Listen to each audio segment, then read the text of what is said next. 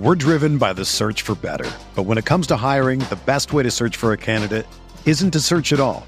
Don't search, match with Indeed.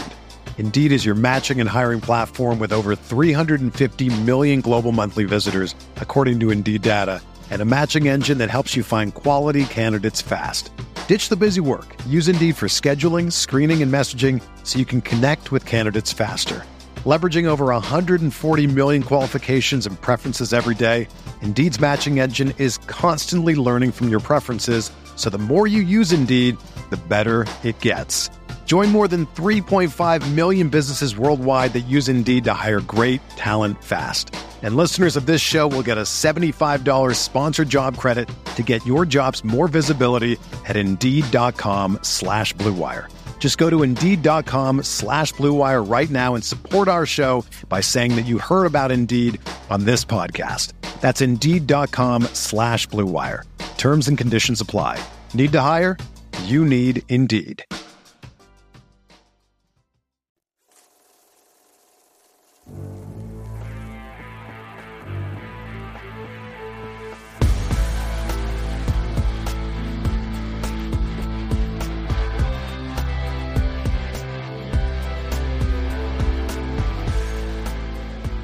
What's up, everyone? Welcome into the OBR Film Breakdown Podcast. This is going to be the weekend edition. We're recording this on January 20th, Saturday. Hope this podcast finds you well. And Andrew Spayde, who's with me, I hope it finds you well as well. What's up, man? I'm doing good, Jake. It is cold here in North Carolina. I'm sure it's cold there in Ohio as well. Mm-hmm. It's the middle of January. Not much to look forward to this time of year except for playoff football. And I'm really feeling it today that I felt so sure that the Browns were going to end up playing the Ravens in the second round. It's not that I was taking the Texans lightly, but it just felt like that had to happen with Flacco and everything else. By the way, I'm sure he is devastated to not be able to play his old team. I'm sure part of what he was excited about was that game, the potential of that game, right? Yeah, I would think so. And I like you, didn't envision a world in which the Browns didn't get to that game. That's a bit of a me problem. I think ultimately I was okay. Mentally, it almost sort of, to the point where I was approving the type of season they had, giving it a thumbs up if they got to the Ravens, and then ultimately they couldn't beat them. So happening the week before, you know me, I'm pretty positive on this group this year, and I feel like it was a success, but just sort of didn't even cross my mind that they would go to Houston and play that way. So yeah, waking up today, looking at the slate, putting a couple bets in and being like, man, they're not playing today. That's a big bummer because it felt like they were destined to get to this game. So we have to swallow our pride a little bit, root for the Texans, which I don't find to be all too hard because, you know, big CJ Stroud believer over here. I know you are too. And I think he makes it fun to follow that team a little bit too, because of just how ahead of the curve he is as a rookie. So I will be excited to sit back and watch that one. And then obviously the late game is going to be extremely exciting with Green Bay traveling for another old school NFC matchup that includes a Fox. I wish Fox would just do the throwback, like, game graphics. Wouldn't that be sweet? If, like, you had the game graphics with the very basic Fox score in the corner, cut away to Pat Summerall, just being as bland as can humanly be to cover a football game, the most lack of emotion ever. That's what it makes me think of. Latter-day Al Michaels is giving him a run for his money, man, in terms of really just having a very low pulse. So if Summerall were subjected to Thursday night games, though, do you think he would just be like, I'm not here? He might talk. He might not talk. He might he might just kind of do the whole thing with nonverbal communication, which would be interesting. Oh man, those guys, the classic duo there. But that's what these games on the NFC side make me think of, because they were all over our TVs growing up, just nonstop. So for sure. We'll talk about that. We're going to pick all four games here in just a little bit. Before we do that, though, we are going to get to a wrap up of our mailbag that we received the other day. We did a part one. Now we're going to do part two. Before we dig into the first question, though, Andrew, it is pretty quiet on the OC front, which is a bit surprising, I think, at least. Yeah, it's very surprising. I think when the news broke, the first podcast we did, we both said this is going to happen fast, and I felt really confident in that they would have somebody hired, maybe even by this weekend, beginning of next week, and it does not appear, unless things are happening behind the scenes and they're, for whatever reason, it's not leaking out. It does appear that things are moving a little more slowly. So I think it's interesting insofar as we have some indication, or at least one NFL reporter suggesting that maybe this was not Stefanski driving that decision, it makes me wonder if there's a little bit more hesitation about who is going to be on the candidate list and who they want to talk to and what talking to those people would entail. Because as we've discussed before, an offensive coordinator like I'm trying to think of, I'm blanking on it. Kellen Moore, for example, is not going to even probably take an interview without understanding if play calling is on the table, right? Correct. So maybe some internal discussions about that are slowing down the process of those interviews. Or maybe it's all happening behind the scenes, and the Browns are very, very, very good at keeping things quiet. Yeah, I mean, to the point that Josina Anderson will complain about it publicly. Right. So, there you go. Right. I mean, all you need for proof of that is that the Deshaun Watson thing didn't leak from Sunday. It was a Sunday afternoon game, and there wasn't a ripple on the pond until Wednesday morning. That's a long time in the NFL during a season. With the number of players on the team, the number of people in the front office and in the coaching staff, any of whom could have texted their buddy who texts somebody else. You know, this stuff gets out all the time. Every team in the league is leaky. But the Browns have done a really good job of locking all that stuff down. And it makes situations like this kind of frustrating to follow because you just don't know what they're doing.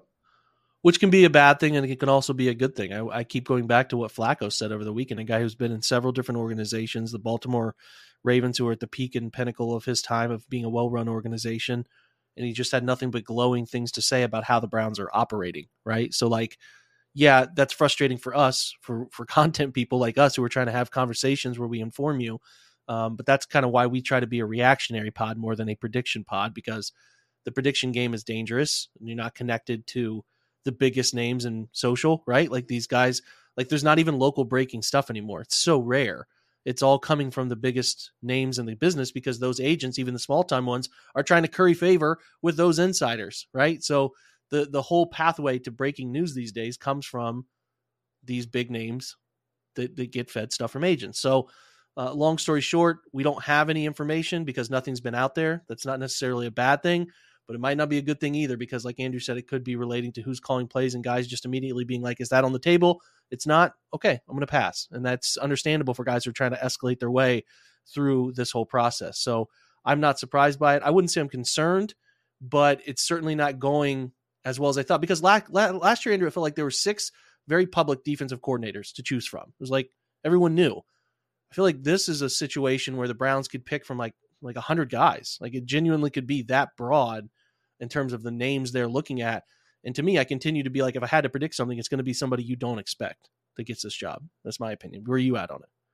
Yeah, I think that's fair. I think especially considering the way that it's unfolded the first few days with the one public interview being an offensive line coach who has not ever been an offensive coordinator in the NFL. And that feels like a certain type of hire.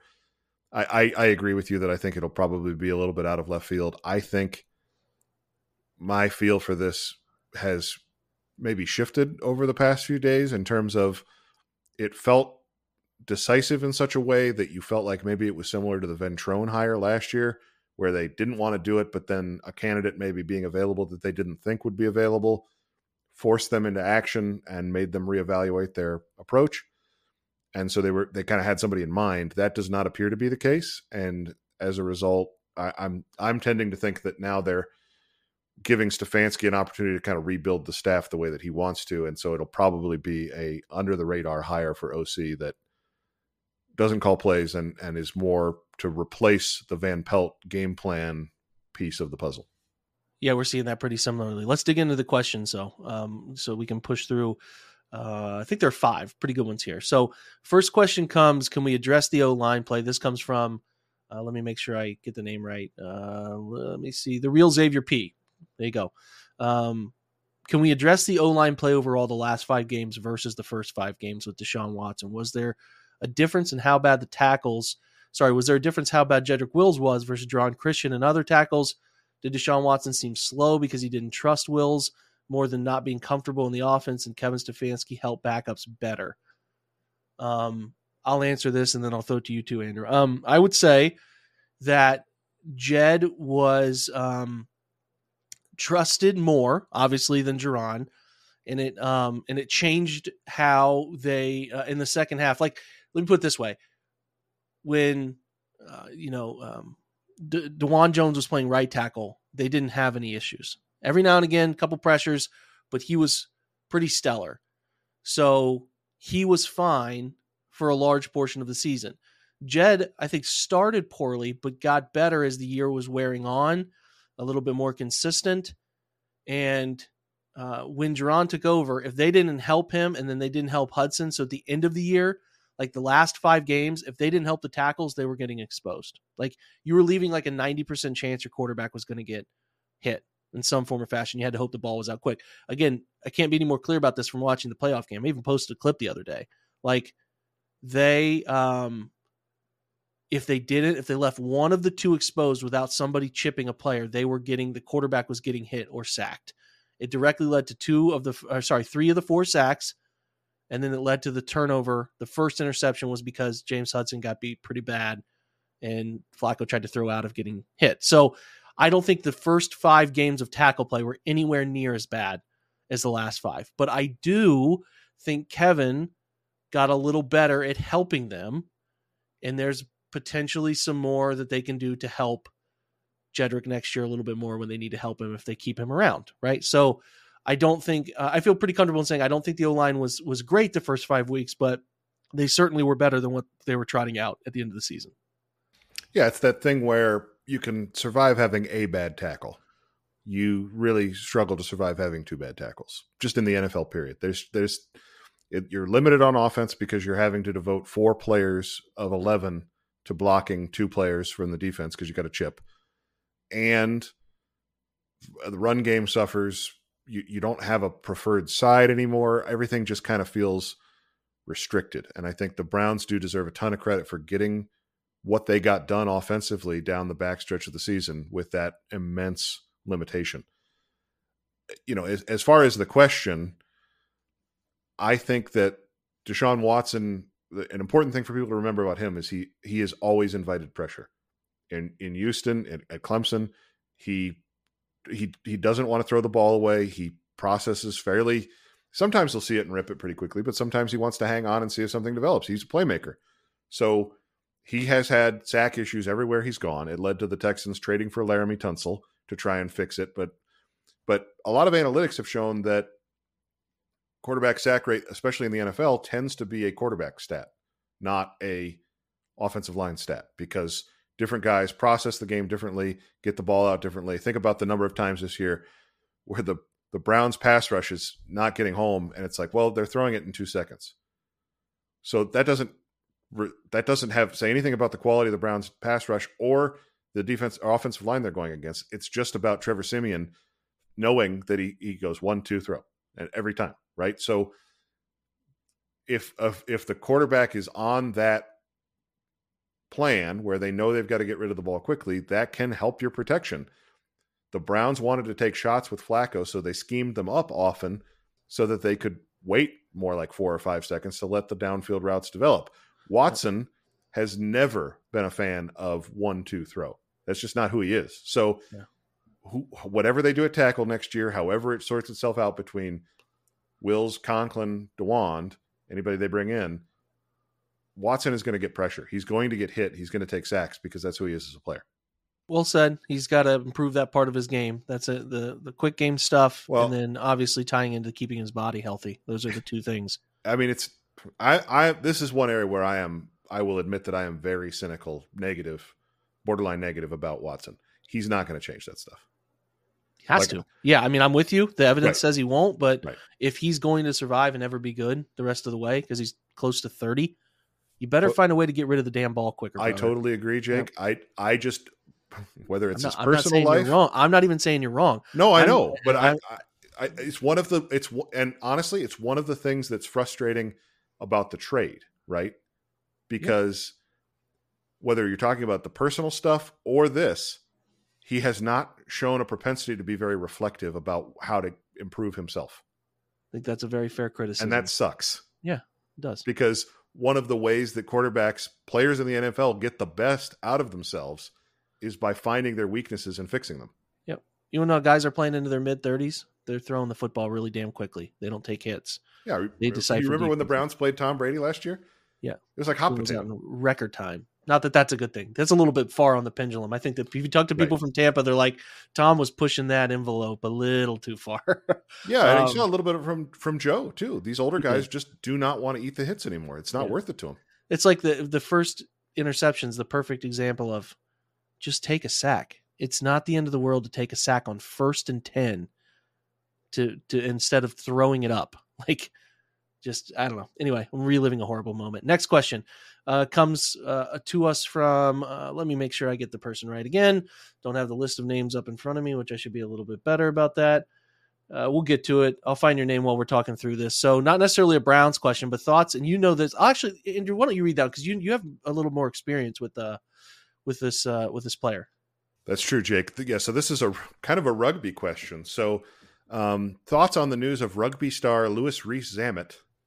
So his name, I just want to break that down for people because this is an audio medium. His first name is Louis. His last name is hyphenated, Rees, R-E-E-S, dash Zammit, Z-A-M-M-I-T. Right on. It's an elite name, and he's an elite. Yeah, this question comes from David. Dave is Dave S. and Ninja. Dave's a ninja. There it is. Dave's a ninja. Yeah. I screwed that up for a second. And a rugby player or fan. So one of the better rugby players in the world, really at the top of the sport, announced really controversially this week that he was going to pursue a career in the NFL. Give me an NFL comp for like how big he is in the sport. He's young, so he really burst on the scene over the past few years. So probably not quite Mahomes level, but like, wow. I'm trying to think of like who's the so let's put it in wide receiver. Is he like a Jamar Chase? Yeah, that's big. That's huge. Imagine Jamar Chase saying, "I'm going to go play baseball." Right, exactly. Yeah. It's at that level. It's a little bit different because rugby is segmented into the international piece of it is so important. Yeah, because they play for their club team, but then they also play for their international team. So what happened this week is he's split nationality, English and Welsh, and the Welsh team is there's a tournament every spring, late winter, early spring, called the Six Nations in Europe. If you're jonesing for football in a few weeks, look up the Six Nations. You will not regret it. Okay. The roster for that was being announced this week. The day the roster was being announced, he's like, actually, I'm good. And he's the best player on the Welsh team. There's like 35 guys on that roster. He's their best player. I mean, he is. And the coach of the Welsh team said he found out like an hour before he announced the final roster. So this is as epic a sports story as you could get. I actually think Jamar Chase in that neighborhood, Jamar Chase, Justin Jefferson is a really good comp for who Rees-Zammit is, as a guy that kind of showed up very young and was like ready to, like, one of the best as soon as he hit the scene, basically. He's so he's like 6'3", 215, big dude. He's going to be a running back, wide receiver, the NFL announced, in terms of where he's going to try and catch on. And I don't know what he's going to run a 40 in, but he outruns literally everybody on the field with him anytime. Some of the clips you sent me were jaw dropping. He's moving at a different speed than these people, like fast forward type of speed. Yeah, in his game, in his game, I would view him as like I would say it's like Tyreek Hill type of fast. It is Hill speed. Yes, it is. So I think the questions for him are going to be, if he wants to be a wide receiver, the questions are all going to be about stop-start, because there's not a ton of that in rugby in terms of coming in and out of your breaks quickly. When we were talking about this pre-show, I kind of mentioned DK Metcalf as a comp, because in college you didn't really see Metcalf turn, you know? And so that is interesting. As a running back, I think it makes more sense in terms of he has a natural feel for contact and then can hit the hole hard and explode in kind of some of those runs. There's a little bit of a Nick Chubb quality, right? Because he's just pulling away, in out of traffic where you don't expect him to kind of be able to get up to that top speed so quickly. I was looking through some of his like Wikipedia that doesn't obviously tell the whole story, to see if there's like, is there some relative that was like an American to have this tie to pull himself away from something that obviously he's going to make a ton of money doing. And there's no doubt he can go back and do it and be just fine. But like, this is a huge decision. And I wonder like when he became obsessed with the NFL in enough manner to want to do this. Talking about money, there is definitely a lot more money in the NFL than there is in rugby. Right on.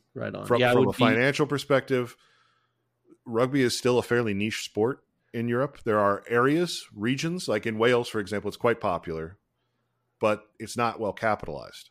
And the media rights are not, because it's not a TV draw in the same way that the NFL is here or the Premier League is in England. And so he's never going to be, if he makes it in the NFL, if he has, I'll just say like a functional NFL career, makes a few rosters, maybe signs one large free agent deal, he will have made more money.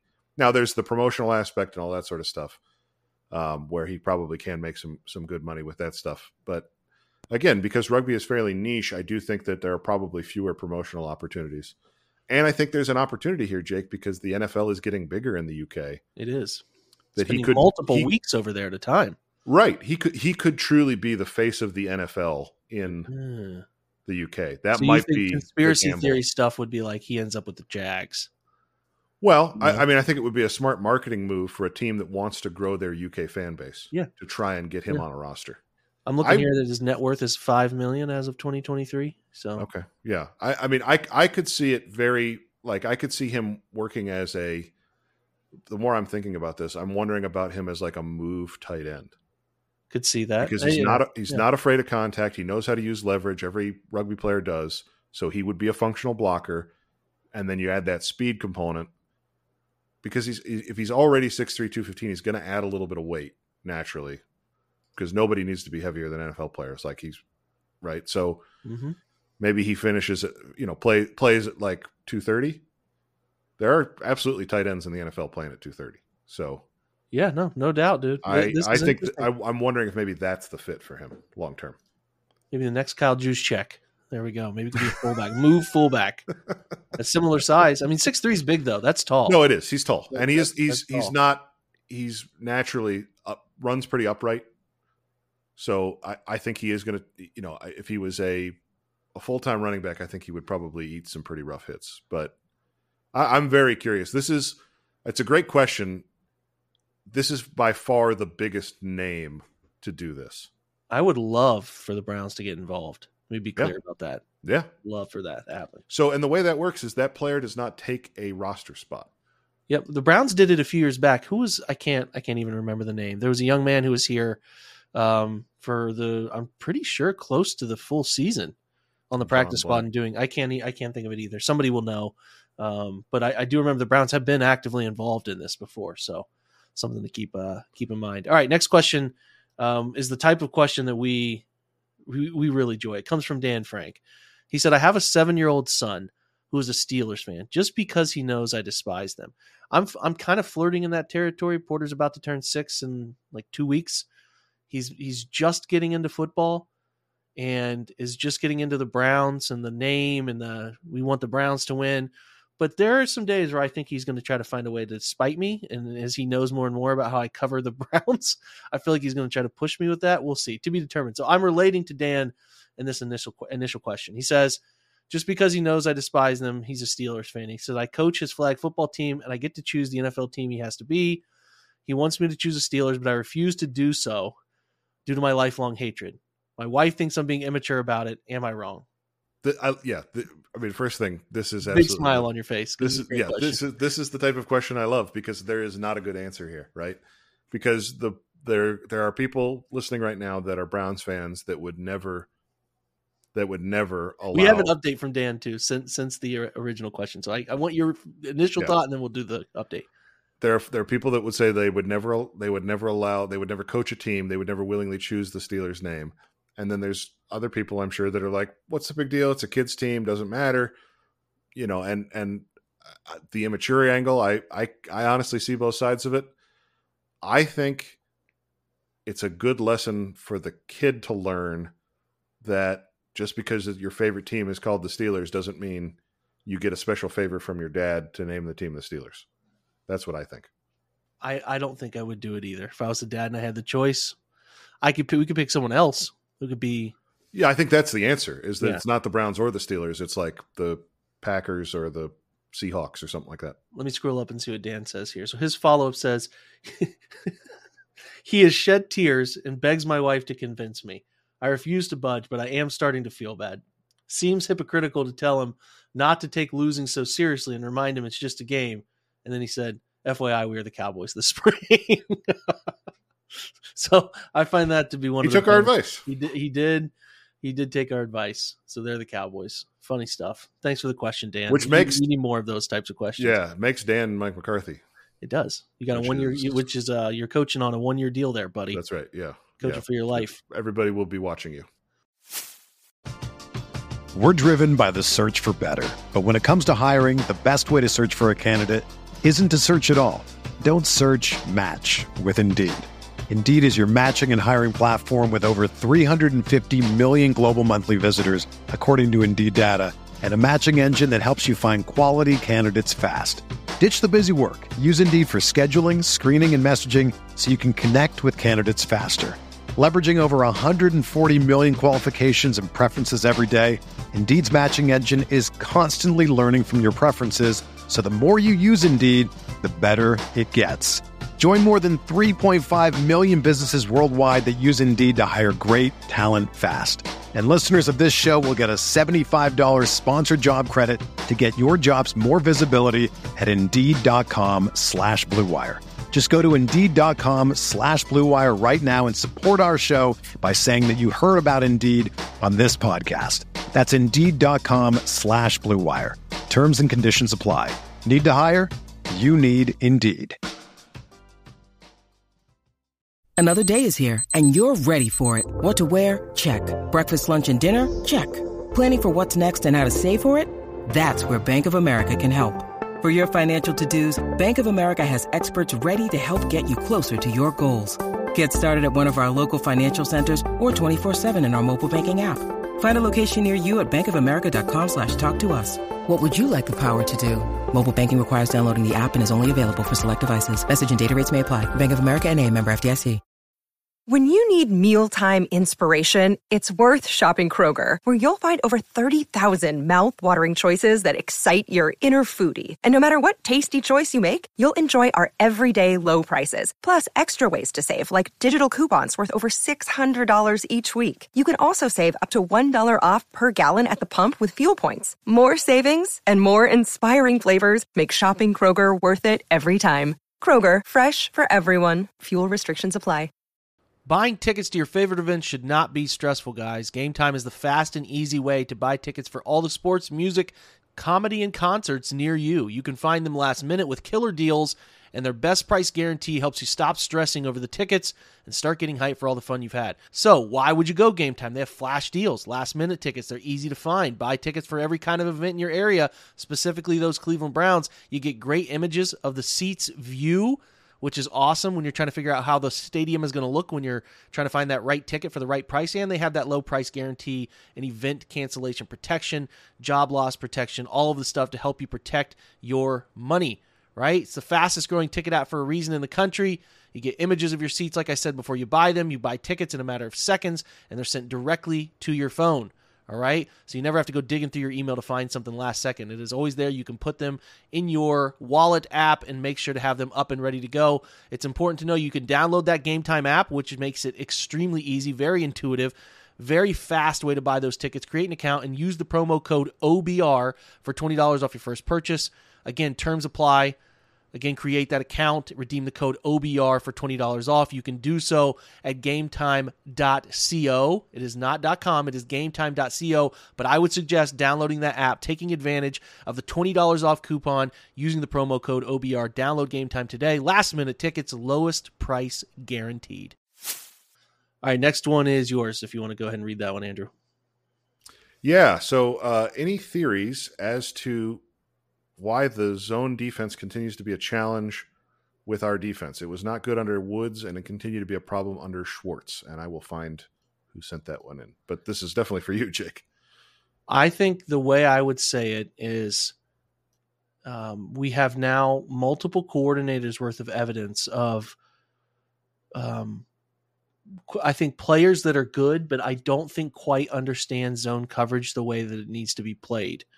And I don't think it's crazy for anybody to say that there is, a couple different phases of football here when you're playing defensive back. It's like a tight end who's better at catching than blocking, right? These guys are better at man coverage than they are at zone. They just are. And I am a little concerned about how they go about upticking things in zone or whatever when there's just such a propensity for them to miscommunicate and just not feel out route combinations the way they need to. I'll leave it at that. I don't have anything else to add in terms of like how they fix it or anything like that, but I've seen multiple pieces of evidence since they've had this core group in place of miscommunications in zone defense from being taught from two different people who come from two different coaching trees, two different trains of thought. Typically when someone has again, like a learning disability or a different style of learning they prefer, you try to switch up how you're presenting it to them. And I would imagine that was done here. But what I would say is the Browns are playing the best type of defense for the type of DBs they have, but they have got to get better at playing zone coverage and communicating and understanding how things get passed off, the timing at which they get passed off, because I'm watching teams like the Chiefs going crazy week to week with coverages. The Ravens are a very varied secondary in how they approach coverages. And the Browns are not, if there's one thing they're not, it's not varied. They did some things. They ignore the most popular defensive style now in quarters. They just, like, Schwartz doesn't run it. So that limits you in a lot of different ways. And I think if you talk to them, the guys running it, I'm sure there's probably some concerns about the ability to consistently play the coverages the way they're supposed to when they're in zone. So it is one of the key things I am the most worried about for the future of this defense. Has a lot of great features. Playing man, the ability to play man is not something every team can do. The Browns can do it. The problem is you need more than just that, as we witnessed a week ago in your chamber to beat teams. And I don't love the direction they have with that, and I'm concerned about it moving forward, man. Yeah, I think it's a little bit like the tackle situation in terms of I don't think that the Browns cornerbacks are bad. No. But I agree with you that they're not great at zone coverage. And you can probably get away with Denzel Ward being kind of a little bit, I don't know what the right word here is, but he seems confused often, I guess is what I would say. Yeah. You can get away with that if the other guys know where they're supposed to be. They can kind of get him back on track. But if multiple guys are out there being confused, it's the blind leading the blind is the problem that you run into. And I think it's worth remembering that against the Texans, the safeties were Ronnie Hickman, DeAnthony Bell, Deron Harmon, and Juan Thornhill. And Thornhill has been in and out of the lineup all season. The two guys that seemed to get this defense lined up through the first half of the year were Rodney McLeod and Grant Delpit. Mm-hmm. When they were communicating pre-snap and really getting guys dialed in, those were the two guys that were often the most vocal. So I think that there's a problem where not enough of their defensive backs know their assignments, to be blunt. And I, again, don't love their ability to pattern match when doing things like that. I just don't feel like they have a great feel for how that stuff works, to put it bluntly. This is one of the reasons why moving on from Greg Newsome it should be a topic of conversation this offseason, because it will be here. Right, because there's the part where he sometimes struggles to stick with guys in man, often doesn't know where to be in zone, and then had a little trouble accepting accountability for being beaten like a drum throughout the day in Houston this week. So very popular face on the Cleveland public scene, nightlife too. So yeah, I mean that stuff is whatever if you can play. And don't let it all multiply. Right. And don't talk through it when people for a first round pick. Yep. I mean, where they're at salary cap wise, it makes no sense to me to pick up his 5th-year option and keep him around through the end of his contract. None. So this is the time to get what you can for that guy and move on, because you've got Emerson, you've got Ward on the outside. You can fix nickel for cheap. We know that in the NFL. You can fix nickel for cheap. And I think we both like Cameron Mitchell as a stopgap. Yep. So you pair Cameron Mitchell with a veteran that can play the slot, I think you're fine for next year. Maybe the Broncos want to swap out like a Jerry Jeudy. I mean, that's been talked about for a long time, and I think it makes a ton of sense. Yeah. I think trading Newsome for somebody else's disappointing draft pick makes a ton of sense. Just taking a shot on a positional difference there, right? Exactly. That was from Brian, by the way, that question. Thanks, Brian, for that. Okay. Another quick one I think you have, and then I'll take the last one. So go ahead. Yeah. So this has kind of been trending on Twitter all week, is the idea of, people naming obscure players, right? But Commander of Awesome wanted to know, who's the most random Browns player that's always on your mind? Always on my mind. Yeah, kind of stuck in there. Is different than like just pick a random Browns player, right? So I think always on my mind, for some reason, whenever this question is asked, so that would come up, would be like Miles Austin. Like it was so randomly good in that season that he was with the Browns, and it's like you never think of him with the Browns. So that's the one that just like name a random Brown. It's like not necessarily somebody who's off the wall, right? Like a Bo Bell. Right. It's like, I was thinking like Miles Austin, like how great that time was that he spent with the Browns. But yeah, it's so great because that's literally one of the players cited in his DM to me. So you and Commander of Awesome are on the exact same page, man. I tend to think of players from longer ago. Like I think about Dwayne Rudd. Not just because of the helmet toss, but I think about Dwayne Rudd a lot. You remember how good Jameer Miller was? Jameer Miller was a good before player. He got hurt. Yeah. Some of those guys, that was the period of time I was younger, and I would get irrationally sure that these guys were like right on the verge of being one of the best players in the league or something. If a few things would go their way, and I did that so much more than it's like a form of like fantasy, where you kind of just. You build up what they can do and those sorts of things. I mean, Aaron Shea is another one of those players where it's like, he has a chance to be a good starting tight end. And I mean, it's like just a complete, you're making things up, but I definitely felt like I did a lot more of that, like in the 2000s. And then the 2010s was about getting every last ounce of hope beaten out of me. The 2010s were so bad. Yeah. Just a decade of don't hope for any of these guys. That's where they lost to generations. For sure. Oh, absolutely. Yeah. And now the 2020s are about learning to love again. I think about Jordan Cameron and Gary Barnidge a lot too. Dude, Jordan Cameron was one of the ones I wanted to mention. He's a little bit later, but that's a player that I do actually think in today's NFL would be. He went for 917 and 7 touchdowns. Yeah. He could do it. That's a year, man. He could do it. That's a real year.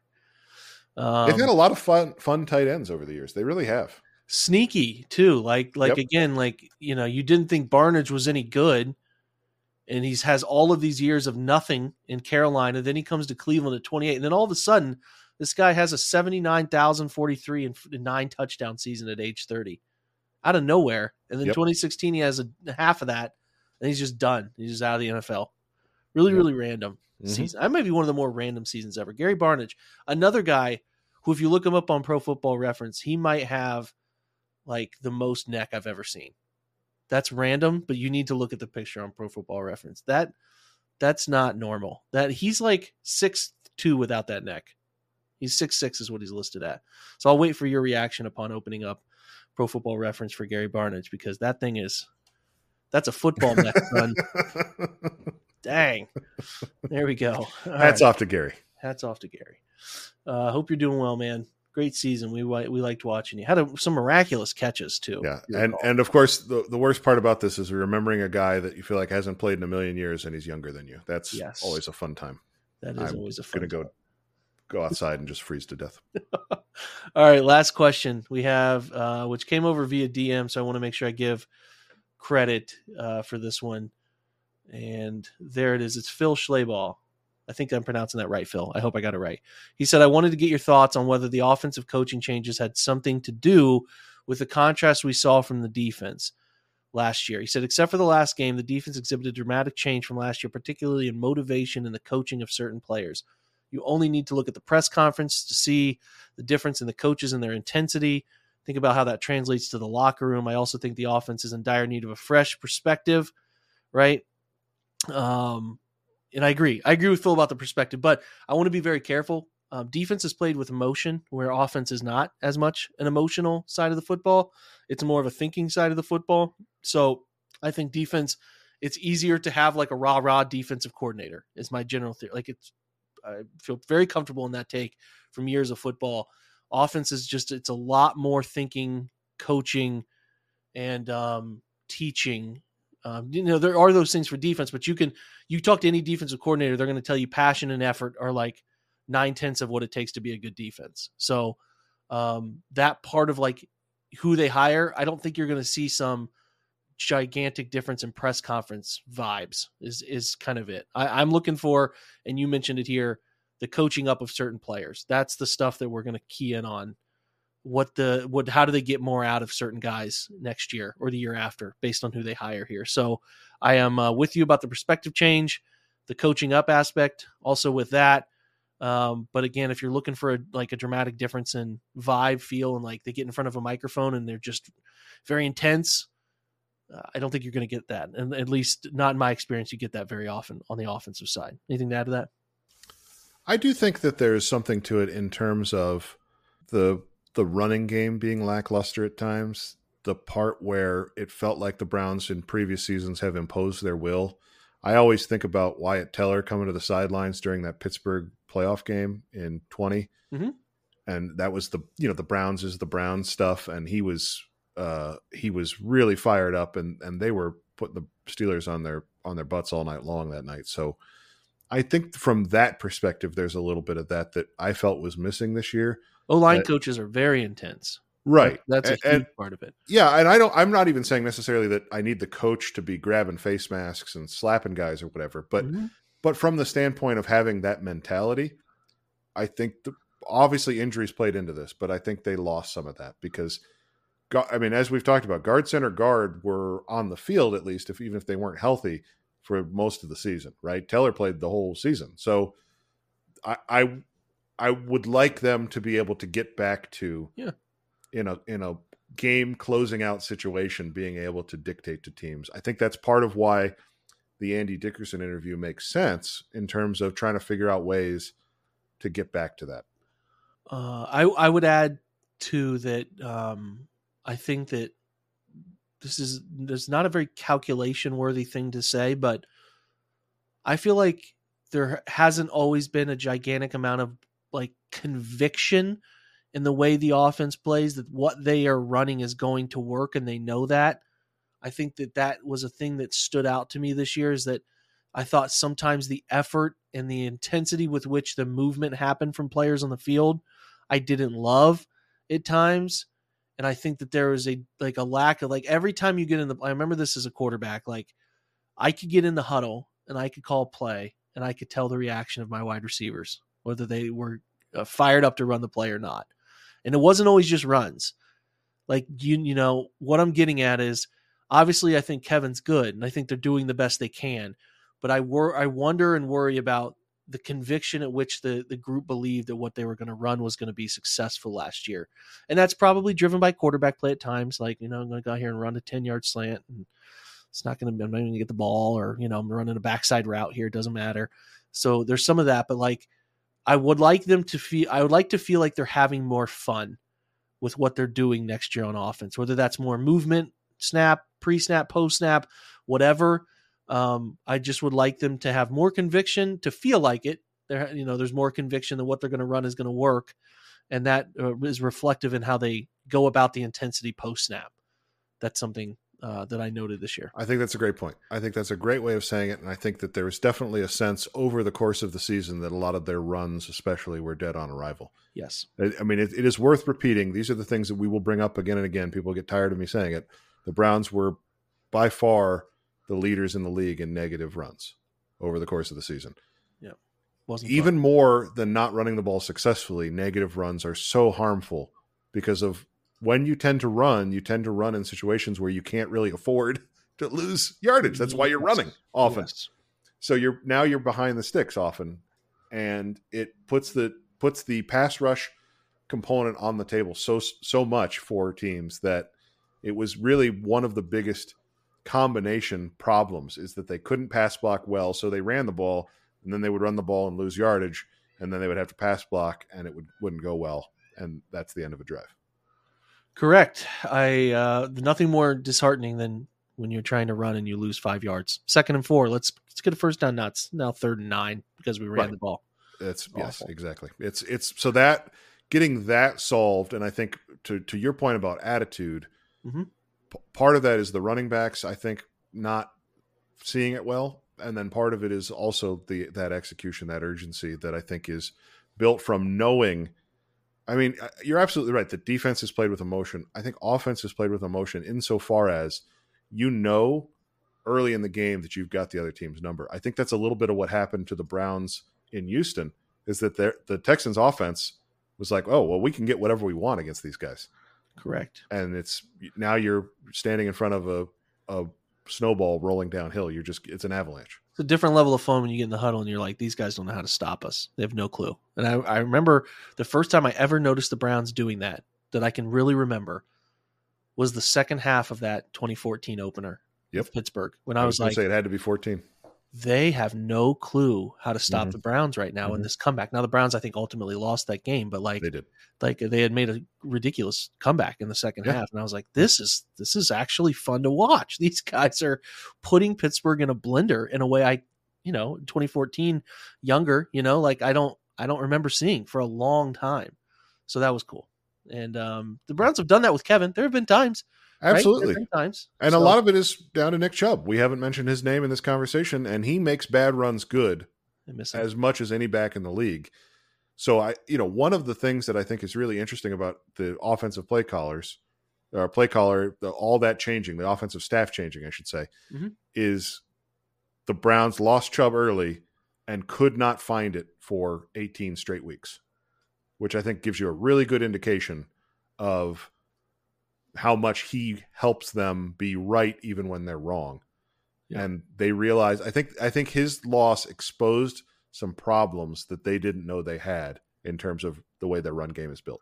I'm going to be interested. One of the position groups I'm most interested to see what they do with his running back, because it is all hanging in the balance, because Nick is not going to be Nick for a little while still. Like, that thing is going to linger. That was one of the worst I've seen. And not that Nick's not superhuman and can't grow another, if he lost a leg, grow it back. But you really got to look at the people that were in house and say, this answer wasn't good enough. Right. So, okay, let's do this before we get out the door. Let's pick the, thanks guys for the questions. Those are awesome.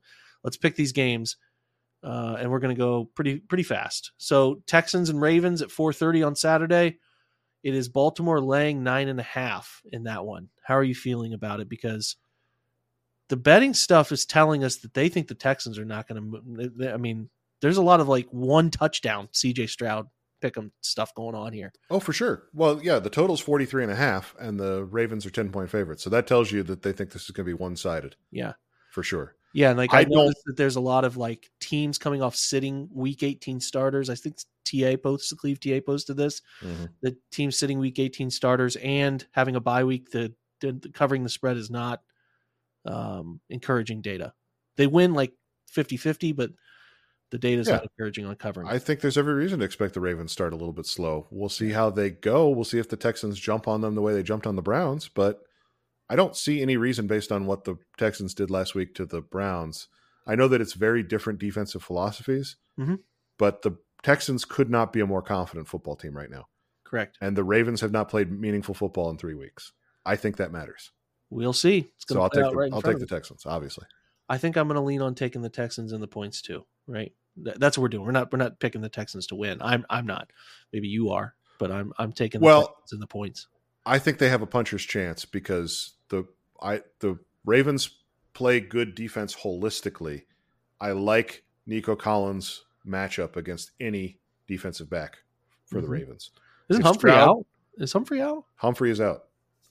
So if Stroud can get the ball to Collins, there is a recipe here for the Texans to beat the Ravens. I have all season thought that the Ravens are gettable. They have not gotten anybody's best shot. We talked about this a few weeks ago. The Ravens have not gotten anybody's best shot since they barely beat the Rams at the beginning of December. That's a fact. Yeah. Confident bunch heading in there. $126, the low ticket, so you can get in. Not going to break the bank. So weather should be decent. Should be a fun game to watch. 8:15 again. Packers 49ers. You have San Francisco laying a full 10 in this one. Another team that took starters out of the field week 18, and then obviously didn't play last week with a bye. So the same data applies to this one. Who you taking? It's really kind of the same thinking as the Texans and the Ravens for me. I have much more a doubt about the Packers defense ability to do anything against the 49ers. And I think the Packers offense will look worse in negative game scripts against the 49ers because part of the reason it's the avalanche theory again, right? Like the part of the reason they beat the Cowboys the way they did was they were mixing the run and the pass so well because they had the lead all game. Yep. I like the Packers to keep it within 10, but it's much harder for me to see a path for the Packers to beat the 49ers than it is the Texans beating the Ravens. I feel like I'm going to take the 49ers in the cover on this one. They're going to win by 13. That's my guess. There we go. You laid that out better than I did, but if there's nothing better for me to say, I'm just going to give my pick. Next one, and you can also get into that one for 144. I'm only doing the ticket prices to get in because of this ticket price in Detroit. $439 just to get in the door. That's just to get in the door. And I would imagine that's how this sort of thing, a divisional round game, would be in Cleveland too. Same price. Bucks travel to Ford Field. It is a Detroit laying 6 is the number here. And I feel like this is where Baker Mayfield comes back down to earth. And I feel like this is one I'm confident the Lions win by a touchdown. So I'll take the Lions. Interesting. Yeah, I kind of like the way Tampa Bay matches up against the Lions a little bit. All right. I think the Lions are going to struggle offensively a little bit more than they did last week against the Rams, just because Todd Bowles is, I think, still a really good defensive coordinator, game planner for a 1 week type game. I really like the Lions offense, but I am honestly leaning towards taking the 6 with the Buccaneers. And I think it's hard to see with that home field advantage, Tampa Bay winning, but I like it to be a field goal game. All right, biggest game of the slate here is this pretty jarring stat that is the Chiefs on the road at the Bills. And from what I understand, this is the first true road game of Patrick Mahomes' playoff career. That's insane. I mean, talk about a spoiled group, man. The Chiefs have been. I can't wait to watch them play on the road. Now, this is the same home stadium that the Bills let Joe Burrow come into last year and beat them. So this isn't something that's ungettable by any stretch. And I'm actually kind of surprised that the Bills tickets, you can get in for $188, given the nature of this game and how much the Bills people seem to hate Chiefs people because of that game 2 years ago. But yeah, I don't know, man. I am interested in your take on this one. It's the Bills actually laying 3. And again, I'm really interested to see what this looks like for Mahomes on the road. Here's the thing with this. If the Bills can't beat the Chiefs here with a home game, with the Chiefs in the state that they're in, it has dire implications for the entire Josh Allen, Buffalo Bills, this whole run, man. Like we talk a lot as Browns fans about the feeling that gets into the stadium when they're losing a game you don't expect them to lose, or, it happens often with the Steelers and the Ravens, right? Where things all of a sudden aren't going their way and guys, the fans start to get nervous and the players can feel it. That absolutely is going to be the case in Buffalo tomorrow, because I can't imagine the feeling of being a Buffalo fan and watching Kansas City come in there and take like a 10-point lead. Yep.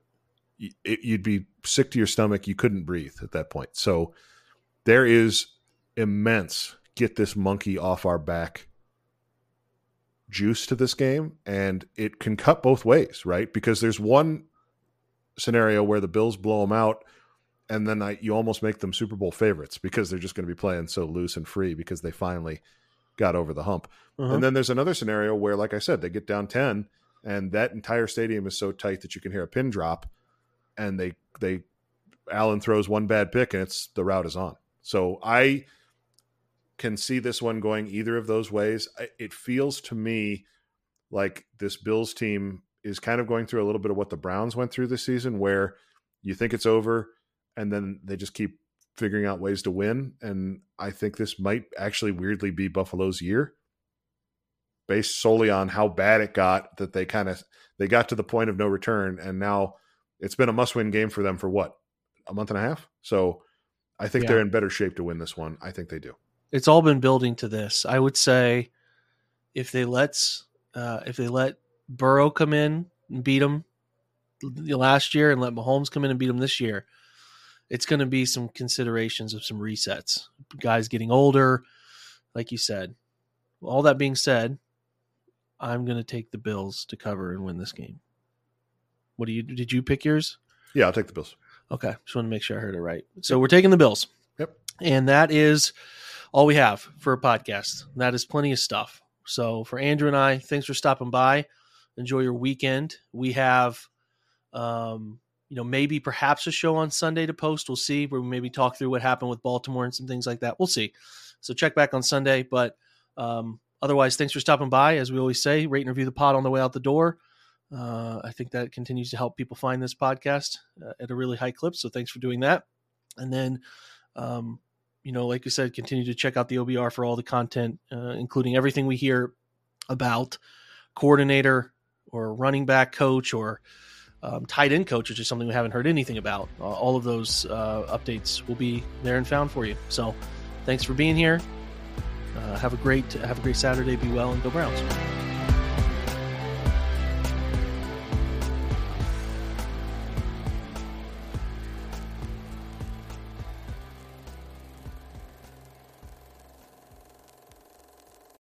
Everyone is talking about magnesium. It's all you hear about. But why? What do we know about magnesium? Well, magnesium is the number one mineral that 75% of Americans are deficient in. If you are a woman over 35, magnesium will help you rediscover balance, energy, and vitality. Magnesium supports more than 300 enzymatic reactions in your body, including those involved in hormonal balance. From functional medicine doctors to mental well-being and female hormone experts, we all know that magnesium is the one mineral to improve all aspects of well-being and health. But which one? Magnesium Breakthrough from Bioptimizers, the trusted choice recommended by leading experts with 7 best-absorbed forms of magnesium to ensure your body receives the support it needs for overall well-being. Go to bioptimizers.com/balance today and use code BALANCE10 for 10% off. Support your journey to wellness at bioptimizers.com/balance. Magnesium Breakthrough from Bioptimizers, your foundation to optimal health and vitality.